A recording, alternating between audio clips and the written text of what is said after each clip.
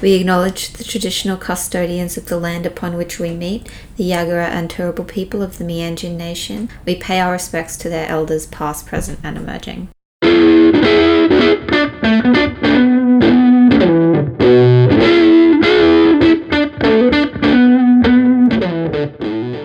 Welcome to Marvel's podcast. I'm Lisa and this is my partner in crime, Dana. Hello there. And we are rewatching some of our favourite pop culture paragons from the MCU and beyond through a queer feminist lens. There is no denying that superheroes influence and inspire people from all communities, so we want to explore what that representation is, if any, that's available to viewers from outside of a straight male lens. Who better to explore this than your favourite discourse dykes? That's us. We're the discourse dykes. Hey, look at me. I said it today without fucking it up. Dabs. What are we watching today, Dana? What are we talking about? Thank you for letting me. We're talking about Thor. I'm so excited. Well, we already talked about Thor on my previous podcast, Sexuality, in which we dissected all the queer elements of it for 2 hours. That was a big 2 hours that we spent on Thor. I know, but I raise you. I am always happy to talk about Thor for another 2 hours. That's me with Captain America, so I feel that. We're going to have a great time. I'm so excited for today. So for anyone who doesn't know, Thor is my favorite superhero and has been for many, many, many, many years. And I love all of his movies and all of his appearances, some more than others, but I'm still, all of it is good. All of it is Thor. He's my favorite boy. That's awesome. Yes, he's a special one. He's a lad. He is the himbo supreme. And I love him. Such a himbo. He invented himbo culture. He has the right measure of sort of, I guess, because I attractive male with pure stupid energy, but also huggable. Like, he is my favorite lad. I would love to hug Chris Hemsworth. That would just be like the best thing ever. Yeah. So many muscles. I have been within 100 meters of Chris Hemsworth. That's right, because he filmed Thor Ragnarok in Brisbane City. Yes, he did, and so me and a couple friends at the time went down to where it was filming, and I was so excited. And every time I see it in the film, I'm like, I was there in the background in Brisbane. Okay. There's also a Brisbane bus in the background of that shot. There is. I love it. Yeah, and they had to cover like the Australia Post boxes with like fake florists and things, except then there's just a whole ass Brisbane City Council bus just going through the background. I just didn't care. Nope. I didn't care that much. Got places to go, shit to do. Okay, we're doing Thor today. The first Thor, 2011. Yep, directed by Kenneth Branagh and script by Ashley Edward Miller, Zach Stentz, and Don Payne. Kenneth Branagh is great, brings all of his Shakespearean influences and drama into it.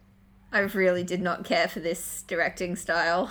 I know, but, it is what it is, and, like the Thor comic writers, no one can figure out what the fuck is consistent with my boy, so I think it's got its own little unique spin on the world. Yeah, well, it's all part of the Thor canon, so we must accept it. Yeah, exactly. Did you want to do the honors of the plot summary? Plot summary, yeah. Look, we will share custody, but I can start us off if you would because like. we just wing these things, so we'll see how it goes. Okay, we are introduced to the movie by, I believe, first a sort of flashback situation where it talks about Asgard protecting Midgard over the years, and it shows us a frost giant invasion and gives us this huge overarching monologue about, I guess, how Asgard's watched over the other realms, and it's a beautiful golden city, etc. And we see Thor and Loki as children talking to their father Odin, who, showing that they're two very different young boys. Thor is going to live in his father's honor, and he wants to smite all the frost giants and, be the biggest conqueror ever. Loki's like, but what do we know of the frost giants? All meek and studious. And Odin's just like, my sons, you're too young, time will tell. Sons. My idiot sons. Pretty much Odin's tagline for all three movies. But essentially, yes, it skips then to a more grown-up Thor and Loki. It's meant to be Thor's coronation, and instead there is an incident where frost giants attack the Golden Realm, and It sets everyone on edge. Thor, being a stupid idiot at the time, is gunning for blood and wants to go and seek revenge on the Frost Giants for ruining his big day. And Loki, knowing that his brother can grow angry, is sort of manipulating him and needling him into also taking the bait to go. Odin simply forbids it, however, as he is on the verge of what they call the Odin sleep, which is a period of time where he needs to relax and recharge and sleep to regain his dark energy and powers. And meanwhile, on Earth, Jane Foster, an astrophysicist, is attempting to chase storms, I guess. Is she a storm chaser? Doing some sort of thing. There's like cosmic energy radiation shit she's interested in that peak in only places sorry, where there's storm activity. And she's joined by her intern Darcy and her friend Dr. Selvig. And they are chasing the storm, and this big whirlwind comes out of nowhere and wraps up their truck. And then as they're driving through it, a man comes out of nowhere and hits the front of the truck and drops off. Oh, that's how we start the film. I forget we actually started with that. Yeah. I'm just interested in Asgard. So Thor has ended up on this planet because he did go down and fight some frost giants in Jotunheim in revenge for ruining his big day. And when he comes back, he's like kind of saved by the skin of his teeth by Odin, who like teleports them all back and then like nearly immediately falls in a coma afterwards. But before he does, he has time to yell at his son almost incomprehensibly and banish him from the Golden Realm until he can learn a lesson of humility. He sends down the hammer as well, which will no longer answer to Thor's call until he proves himself worthy of returning. And meanwhile, Loki's still scheming and doing shady shit and inviting frost giants into Asgard to steal shit from the trophy vault. Yeah, so that's what we find out, is that Loki sort of orchestrated the whole thing. But he has his own little moments in the movie where he finds out just how much Asgard has lied to him. During the first invasion, I guess, in Jotunheim, he turns blue when one of the frost giants touches him and finds out for himself that he may or may not be one himself. He confronts Odin. They have a screaming match in the vault, and that's when Odin falls into the Odin sleep because he needs to recharge his energy, and his sons have just stressed him out beyond belief. Loki uses this opportunity to seize control of the throne and to stop them from bringing Thor back. And the only reason they manage to get back is because Thor's friends sneak out of Asgard to try and find him and let him know that no, his father isn't dead, no, he's not banished forever, Loki's just in charge and being a little shit. On Earth, what does Thor learn about, Lisa? That's a loaded question. Learns about love and friendship and not smashing plates and cutlery and cups in random restaurants. A lesson that I still need to learn.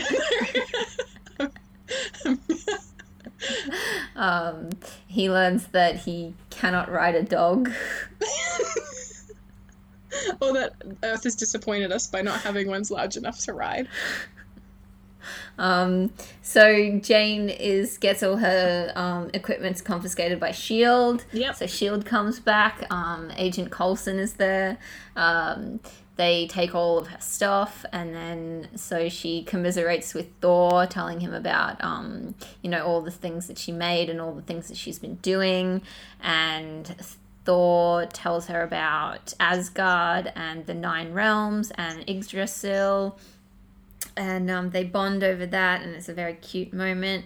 And then I guess Loki sends the destroyer to kill Thor while all of his friends are there, and then Thor he tries to get Mjolnir back, Mjolnir, but Mjolnir. Yes. But he can't because he doesn't have the power of Thor. He's not strong enough, or he doesn't. And he hasn't proven his worth yet. Hasn't proven his worth yet. So when he fights the Destroyer and he lets the Destroyer almost kill him, then he gets the power of Thor back. He becomes worthy once again. So he destroys the Destroyer, and then through making a big whirlwind, which I thought that everyone was standing very perilously close to. Yeah, you're right. You should say it. And then he travels back to Asgard. Yes. To confront. After Heimdall, like a boss, busts out of the ice that Loki put him in. Yeah, he goes to confront Loki. And then they have a big fight, and Loki cries, and then tries to destroy Jotunheim, and Thor has to destroy the bridge, and then Loki floats off into space. And we end the movie with Thor still in Asgard, mourning his brother and being consoled that he's stuck up in Asgard and cannot contact his newfound love and friends on Midgard. But then we find in the post-credits scene that Loki is actually still alive. Wait, he isn't dead. Loki surprise. Not dead. Loki surprise. Loki surprise.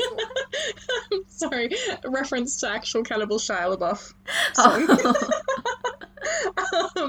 Yeah. You should put that on a t-shirt then. Loki surprise. Wait, he isn't dead. Loki surprise. There's a Tesseract round and a possession in eyes. I don't know. I love this movie. I've recently rewatched one of my childhood favorite classics, Hercules, and I am not surprised at how similar these two movies are. Another himbo. Another himbo. I had a type all along for my favorite characters. I just, even though it's so Shakespearean and dramatic and everything, as we said in our Iron Man episode, there is no drama like dramatic gay drama. So I love this film for what it is. It's probably my least favorite of the second favorite. Oh, God. There's only 3. Yeah, so there's 3 Thor movies. This is my middle ground movie. I'm not a fan of Dark World, and there's a lot of reasons I'm not a fan of Dark World, which I'm sure we'll discuss in the future.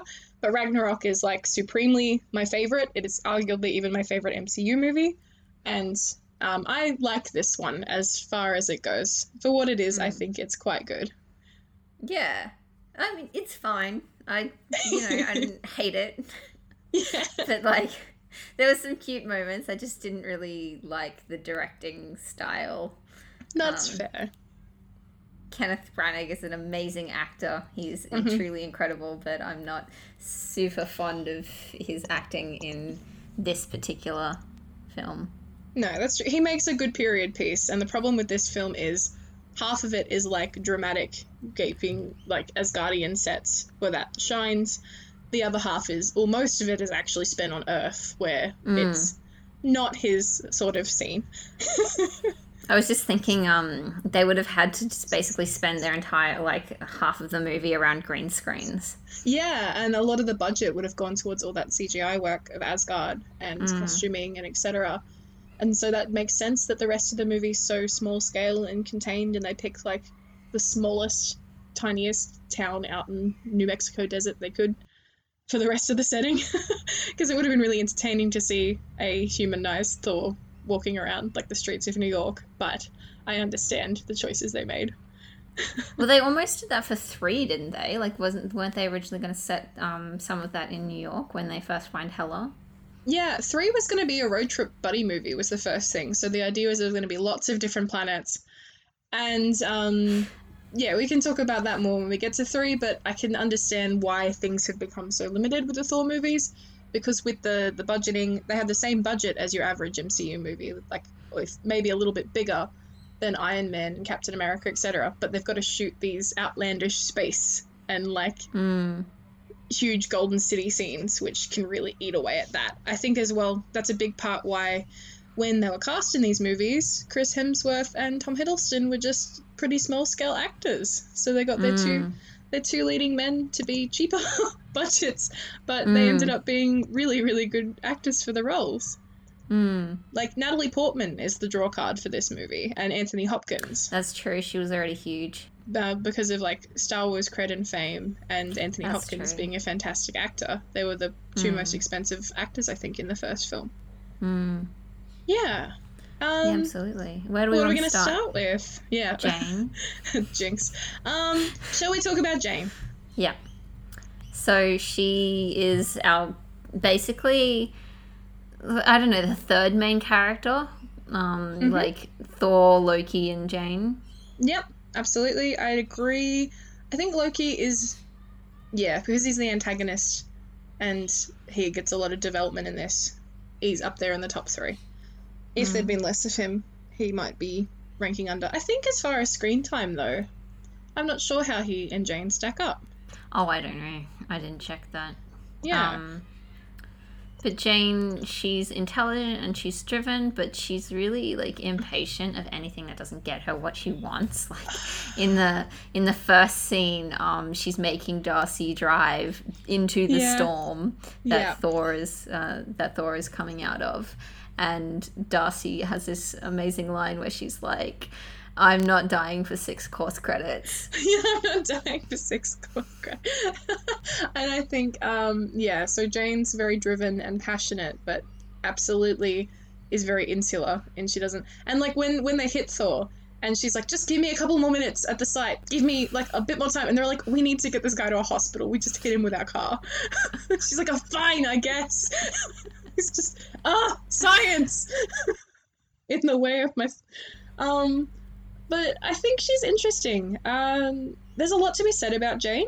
The fact she's an astrophysicist is really interesting. She was a nurse in the comics, wasn't she? Yeah, in the comics she is an EMT, emergency medical technician, a nurse. EMT. Well, she started as a nurse, and then later she moved to be more of like a frontline EMT, like out in the ambulance, first on the scene. In the comics in particular, she's often called in because she knows Thor and she knows that superheroes are real and knows them on a personal level. She and her crew end up mostly being called into a lot of superhero-related cases to be on the grounds treating people who are sick. It was a really big point in this film that they changed her to an astrophysicist, and this was actually a lot of Natalie Portman and a few other women on the team were pushing for more women in STEM as icons for young girls to look up to, which is really, really interesting. Well, EMTs are medicine. I'm like, isn't that a bit of a slap in the face of, like, you're saying a nurse isn't good enough? Like, look at what's happening right now. Nurses are worth their weight in gold. And, like, yeah, it's a really interesting point that, like, being a, like, person in medicine, which is literally a science field, or... It is STEM, science, technology, engineering, and... Oh, no, it's maths, yeah. isn't it? Yes, it is. But it's science. Yeah. Science, technology, engineering, maths. And so that was really interesting to me, that in an attempt to be even more feminist, they've taken a really vital and important job. And I get it, they might have had to tie it into, like, the story they wanted to tell, and having her be an astrophysicist interested in the stars and, you know, godlike man falls out of the sky. Like, yeah, I think they're trying to make it more compelling than the old comic narrative where you've got Dr. Donald Blake being Thor's identity and then Nurse Jane Foster. Like, they're trying to move it away from that sort of soapy, like, man and woman in medical ward dynamic. But it's interesting. I was always a little bit salty at that choice, if I'm being honest. Because it's not like she didn't have an important job. It's not like Earth's Mightiest Heroes did it really well, where she is there literally all the time, helping out the first people who are hit by something. It would make her a lot more useful if she was a nurse when she's trying to, like, resuscitate Thor when he nearly dies as a model at the end. Yeah. That would have helped. But, I mean, like, he's magic, you know. I know. He's never really in any danger, we know is. Yeah.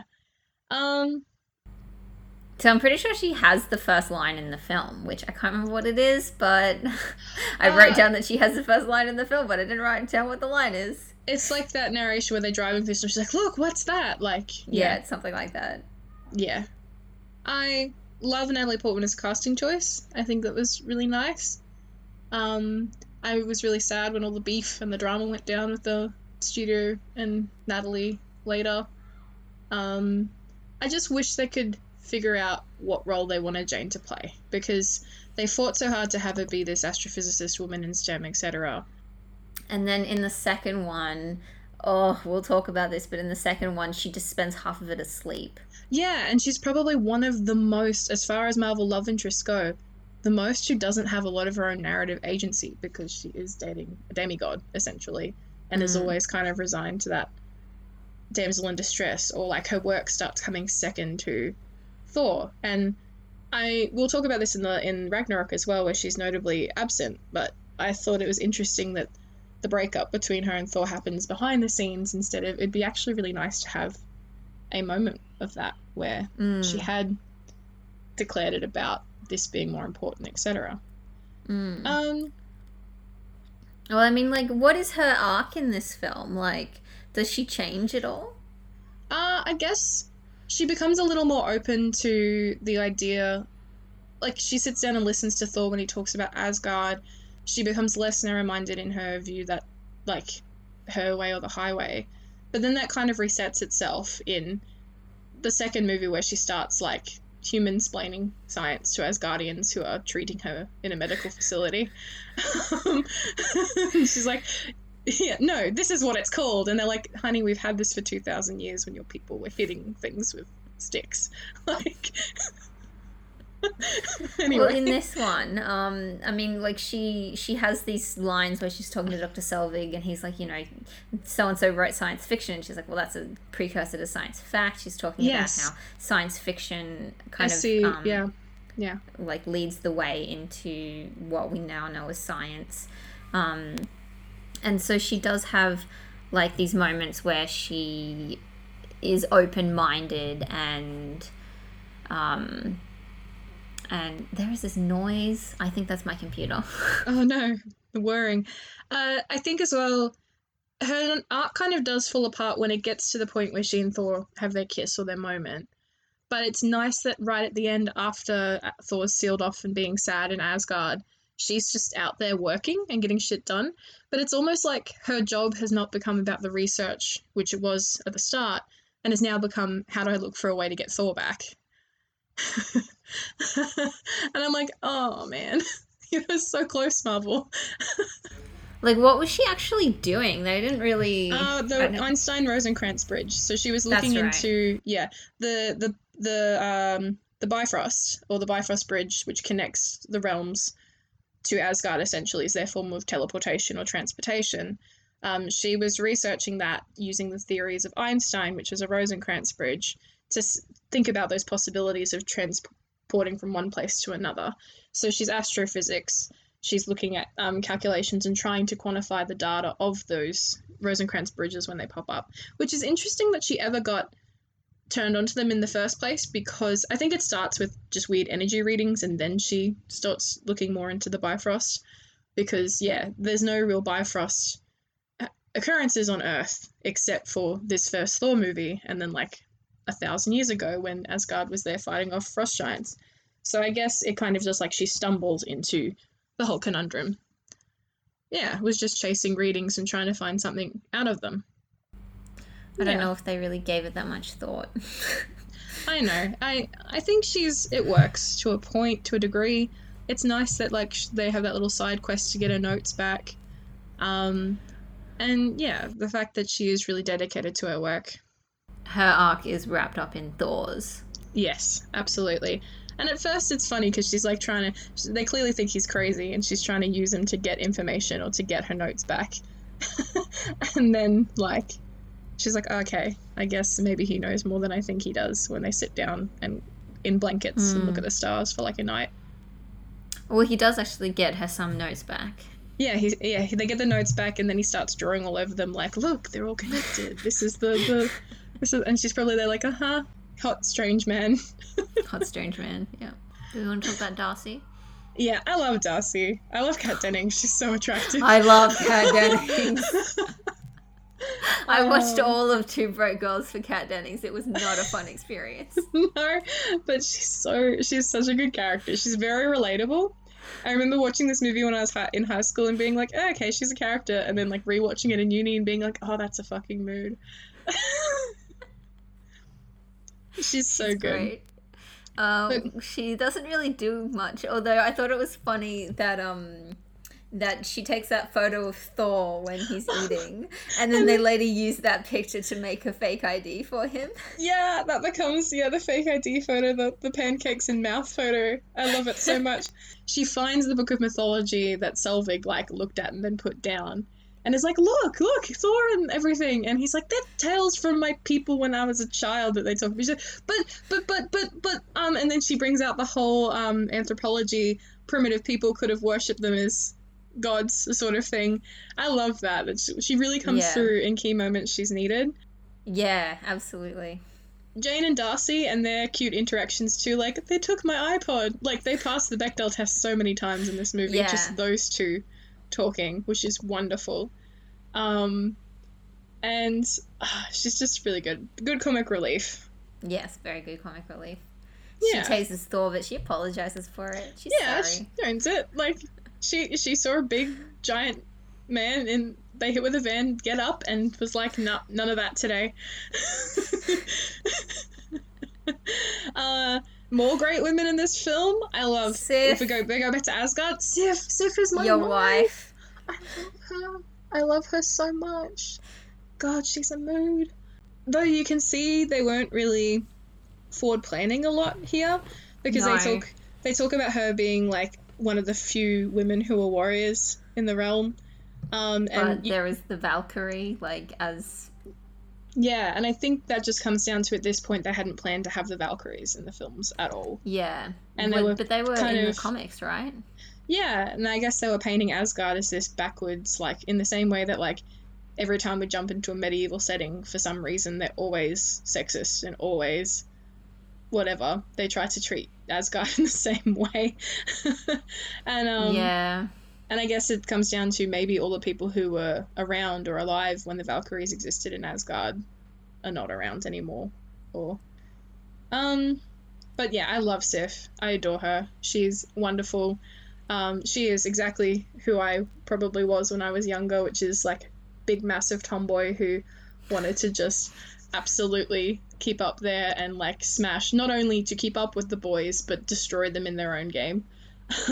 Yeah, I felt that way when I played rugby. Like, I would get mad when the guys wouldn't tackle me. It's like, this is what I'm here for. Yeah, in primary school, my whole squad of kids was just a bunch of lads who I just, like, made, like, fake wrestle and treat me exactly like one of the boys. And smash them in, like, arm wrestles and everything. I really wish I'd spent more time around women. Yeah, I do too. I could count on one hand the number of female friends I had in primary school, and I usually, A, had a big crush on them, or B, just was ready to be their bouncer to, like, fight anyone who pissed them off. That was my role in primary school. The bouncer. I literally, in kindergarten, pushed a boy down the hill for bullying my best friend at the time. Good. And I was probably deserved it. I was like 2 heads taller than all the other kids in the same grade, so my mum and sister ran around going, she's the same age, she's not bullying. Didn't pull me up for pushing him down the hill, but anyway, Sif, I love her. She is the best. She's fantastic. Yeah, what do you think about Sif? I think she's great. Like, she's just always willing to fight. She just is like always willing to support Thor as well. Mm-hmm. So she's a really good friend in that respect. Yeah. And but I mean, there is also the lingering like, will they, won't they? Is something going to happen between them? But I think with having Jane there and having Jane kiss Thor like so quickly, like they get together really quickly. Like, I remember you saying that about them, that they got together really quickly, and it's after that Thor beats the Destroyer and gets Mjolnir back that they kiss, and that's right, isn't it? Yeah. Jane's just kind of there, like, over his body, a little bit helpless, not knowing what to do. Yeah. But they don't kiss till after, when he's about to go back to Asgard. Yeah, so they do kiss then, because then they don't see each other after that. That was such an aggressive kiss. I swear someone chipped a tooth. So weird. swear Do people really kiss like that? I never look at that movie and think, God, that's a romantic kiss. I think, ow, who's chipped their tooth in that kiss? I know, it looks really painful. And I know that kiss isn't for me, it's for all of the straight men and straight women in the audience, but I'm just like, ow. I guess in this movie, I actually don't see a lot of that will they, won't they? Between... Okay. I don't see a lot of that love triangle, like... And it's interesting because from a mythological perspective, we know that Sif is literally the wife of Thor in Norse mythology. Oh, okay. We know that, like in the comics, there's always on and off again relationships between the two, and Thor definitely has other love interests, but like Sif always seems to be the one he goes back to. But I feel like in this first Thor movie, there's no like lingering looks. There's no her side-eyeing when he and Jane are walking around together. Yeah, Like, there's none of that, which is really nice. When they rock up and tap on the window and surprise everyone, Sif doesn't immediately go, so you and this woman, huh? Like, Yeah, I that's think true. they try and play that up a lot more in the second movie, or the way they shot the trailer for that a lot had all of this, like, weird tension. I think, and honestly, if I was Sif, I would just be like, well, she's gonna die in 100 years, so... Yeah. Have your fun, Thor. It's fine. I'm not worried. I'll get I'm ya. too busy running around being the best warrior on the planet. Yeah, I was a bit like, there's this thing when they call them Sif and the Warriors 3. Oh, I was yeah. a bit like, I don't know if I wanted them to be the Warriors 4 or if I was really mad that they called them Sif and the Warriors 3. Like, I don't know how I felt about that, and I still don't really know. No, do you know what I love about that, though? What? She's important enough to get her own name in the Yeah. title. They're Yeah, just that's three true. warriors being lads. Like, they don't go, Fandral, Volstagg. Like, they are just the background. That's like Sif, the headliner, Yeah. and the Warriors 3. That's true. She does get her own title. She is the front woman to their merry band of men. She's the lead singer and the lead guitarist And the lead everything. and the songwriter. Yeah. Yeah, I think that's fantastic. I love as well that even though she's the one woman in the group, which is such a trope in, like, everything, you don't have Fandral, who's, like, the renowned womanizer, like, trying to hit on her all the time. Yeah. You don't have, like, any of them talk about how she's only there, like... She's not the moral compass of that group. When they go to No. Jotunheim, she's down to fight. Like, it's not until, like, they start getting hurt that everyone's like, okay, I best we better go Maybe home. this was a bad idea to walk into the lair of the frost giants who are 1,000 feet tall and can kill us by touching us. Maybe this Yeah. wasn't such a great idea. Yeah, it's like Hogan the Grim, who's like, this is a bad idea and we shouldn't be doing this. Not like Sif being like, we shouldn't be doing this, guys. We all need to be peace brokers and go home. She's like, fuck yeah, What about fight. the children? What about the children? No, I really like Sif. I really do. She's always been one of my favorite characters. Yeah. No, I think she's pretty cool. I really like her. I just wish she like had more Yeah. of a character and had more Yes. of an arc. And that's the sad thing. She's designated because they spend so much of this movie on Earth. They skip over a lot. I wish we got like the childhood stuff and her becoming a warrior and what she had to. Maybe she'll be Valkyrie's wife in Thor 4. Fucking dream. I have some rumors on this that I'll talk to you about after we stop recording. I think I know the rumors, and if we're talking about the same rumors, I cried and shat myself and died. Okay, we'll talk about it. I do like when she calls Thor out as well, when it's like, they're talking about, and then the valiant lady Sif, who's like one of the, and I supported you. Yeah. Yeah. And who told people that a woman could be a warrior? And she's like, I did. And I always supported you. Yeah. Yeah, that was nice. That was good moment, good writing. Thank you, Kenneth Branagh, for being more feminist than like in Iron Man, which we just talked about. Okay, Frigga, can we talk about the world's greatest mum? She's great. I love her. She's beautiful. She is honestly so beautiful and holding that realm together. Like, Odin's boys would have definitely renegated much sooner if they hadn't had such a cool mum being the best. Well, there was a thing that we were talking about in our sexuality episode. Yeah. Where you were saying that basically, like, Odin was abusing, like, his children. Like, the way he brought them up wasn't healthy and... competition, and I think they don't hint at that a lot in this one. They try and have him being the wise and measured leader at the start. But there always is that idea of competition between Thor and Loki, and it had to come from somewhere.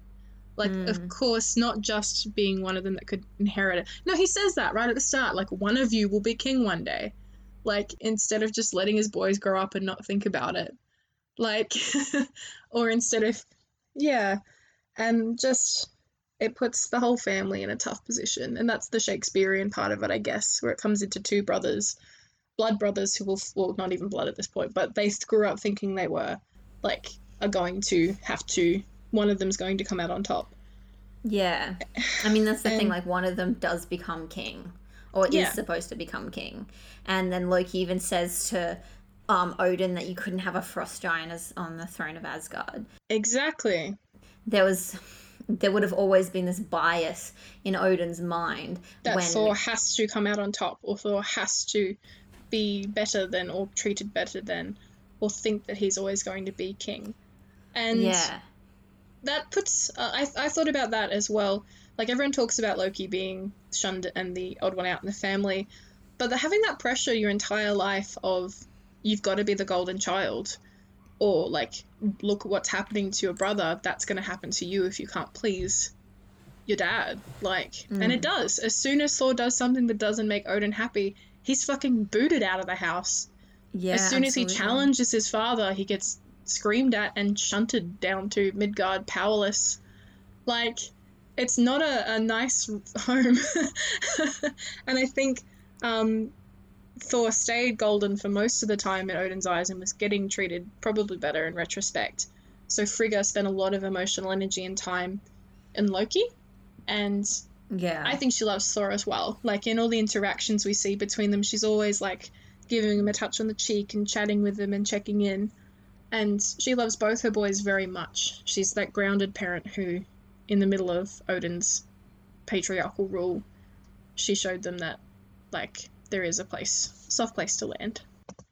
Yeah, absolutely. And I think that's typical of, like, stories in general, where you will have a father who is not as soft and the mother who is, and like, they'll show that the mother being the good parent just by virtue of her being the mother, or by virtue of her being, like, more caring because she's a woman, kind of thing. And so, like, being the, like, and the father generally is just, you know, not as good of a parent because he doesn't know how to be a good parent, or, you know, that kind of storyline that's usually bandied around in a lot of different media.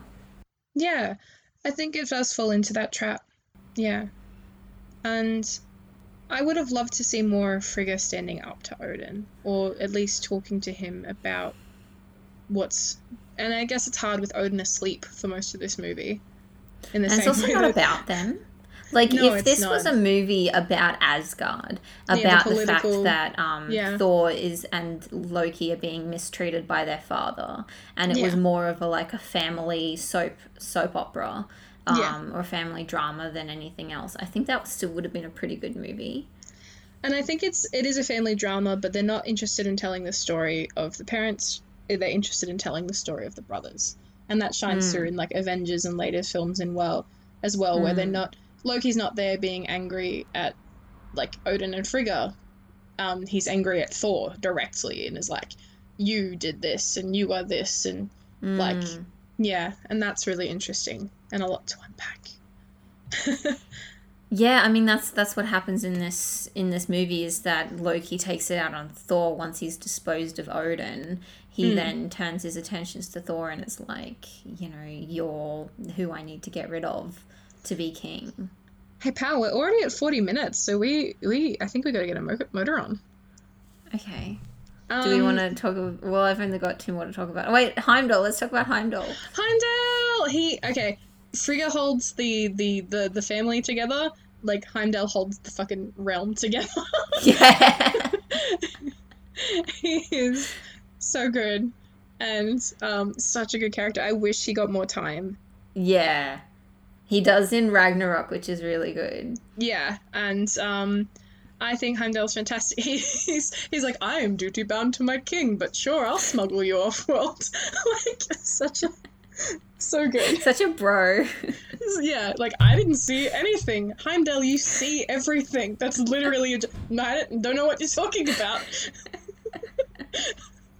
So he's just like, he just immediately is on Thor's side. I think he is like enamored with Thor and thinks that he's the best. And I love the idea, and this is an idea that I have at least, is that Heimdall is one of Thor's first crushes. Because I refuse to acknowledge that anyone in Asgard is straight, except for maybe Odin. They have a rainbow bridge.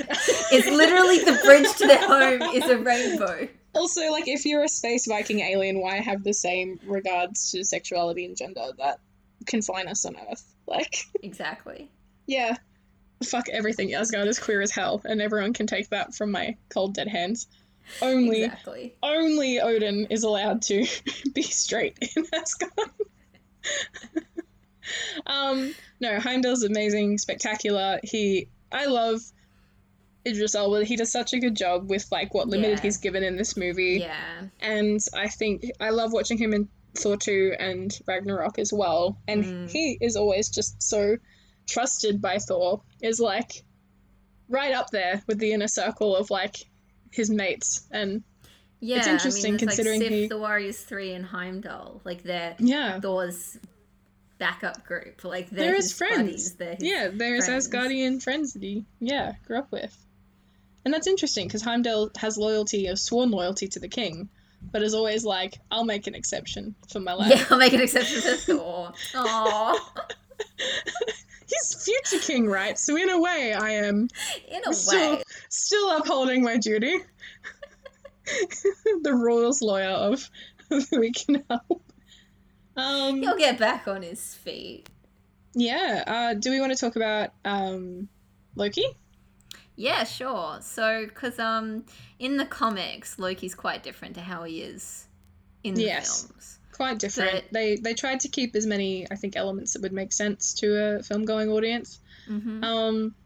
I wish Loki was much more like mythology version than I do wish he was comic book. Comics Loki is a bit of a fuckhead.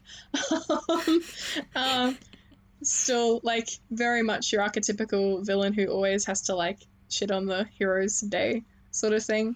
But in later comics, they've done a really good job of exploring Loki's sort of, like, fluidity and, like, more open to, like, ideas of sexuality and gender and, like, I really like what they're doing in modern comics, but I wish we had, like, just literally the chaotic, like, bundle of fun who just, like, causes all of the problems but also fixes all the problems so no one can really be angry at him.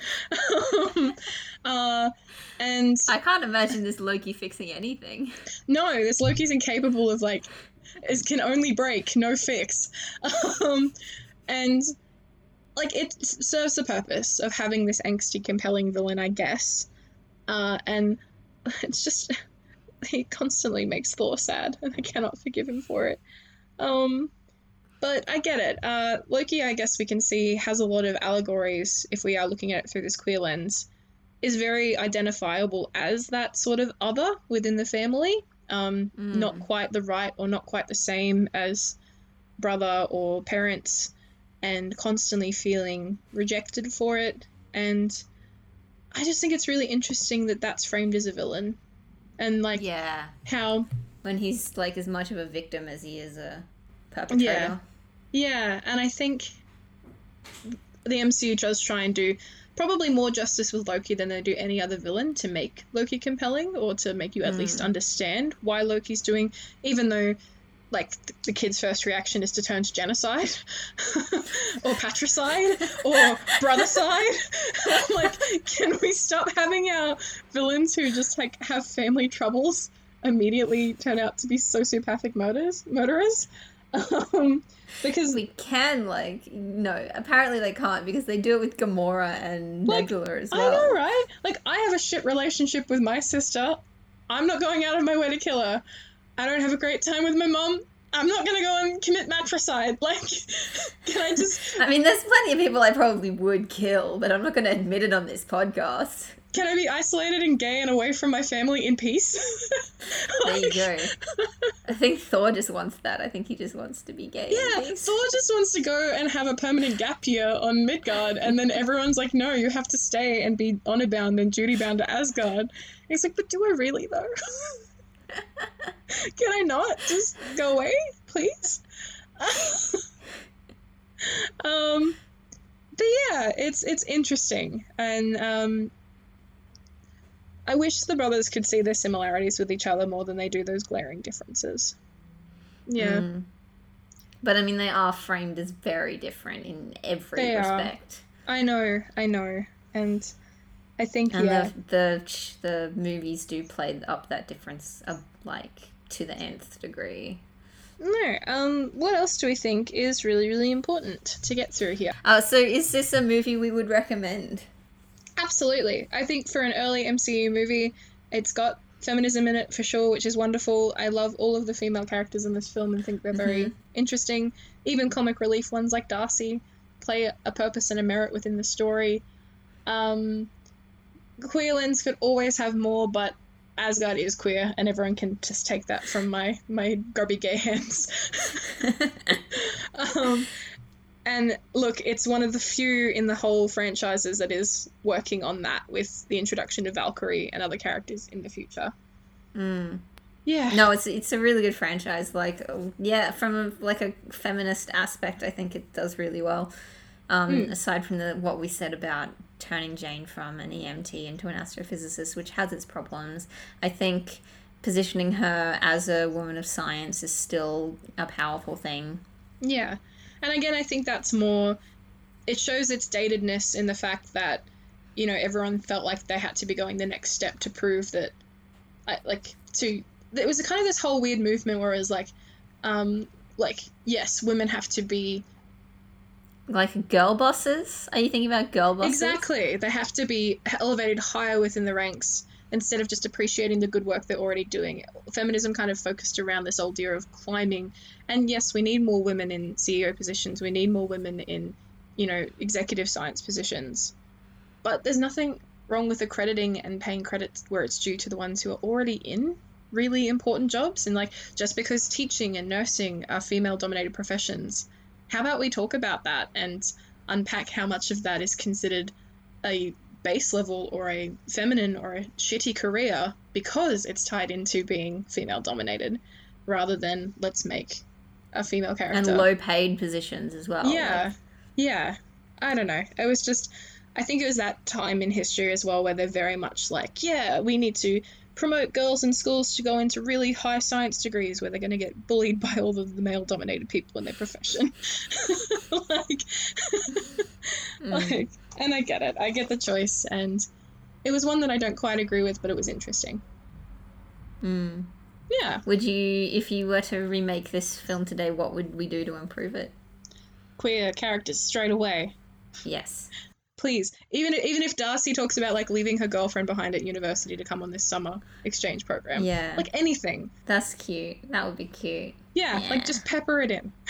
Even if this is 2011, we can do it, folks. Well, there's Captain America was written in 2011, and there's just so much gay in that. It's just ridiculous. Yeah. It's not like they weren't thinking about it. They just probably couldn't do it. Subtext gay. I get it. Yeah. All right. I'm joking on nothing. Please don't do that. All right. Where can our listeners find you, Dana? Listeners can find me on Tumblr. Yes, I know. I still use it. I am feels all over the place. And you can catch me there talking about just a bunch of fandom shit and gay shit. That's my life. Send me any questions or comments or queries, or talk to me about any of the MCU, which, yes, I'm still a fan of, even though it's not really anywhere anymore. Where can they find you, Lisa? It's still happening. Yeah, like, the TV shows are, like, part of the MCU, right? Yeah, definitely. Where can everyone find you, Lisa? Lisatronics with an X on Twitter. And you can also find the podcast on, you can email us at marvelspodcast at gmail.com if you, Dana said, if you have any questions or comments or think that we're the best people in the world and deserve lots of fan mail, which we are and we do. So hit us up there. Quite frankly, I'd love to hear alternate takes. I'd love to hear someone who wants to talk about Jane being an astrophysicist, being amazing, or inspire them to go into space physics. Science. Yes, thank you. Astrophysics, that's the one.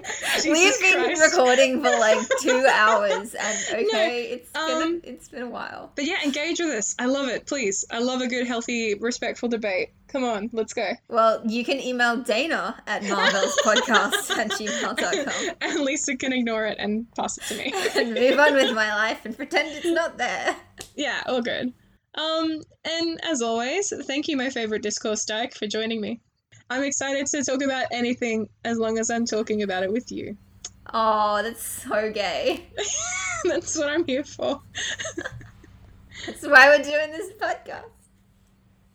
Okay, I think we should wrap it up. So what are we watching next week, Dana? Well, unfortunately we're going from My Sunshine Boy and we're going to be watching Iron Man 2. We'll get through it. I know, you know how I feel about Tony, and going from my lovely sun and stars to him is quite an emotionally devastating hit for me. Well, I'll be there to hold your hand. So. I know, as always, which I really appreciate. Gaylord. Ew. No, so until next time, guys. All right, thank you all for listening. We'll catch you again next time. See you later. Bye.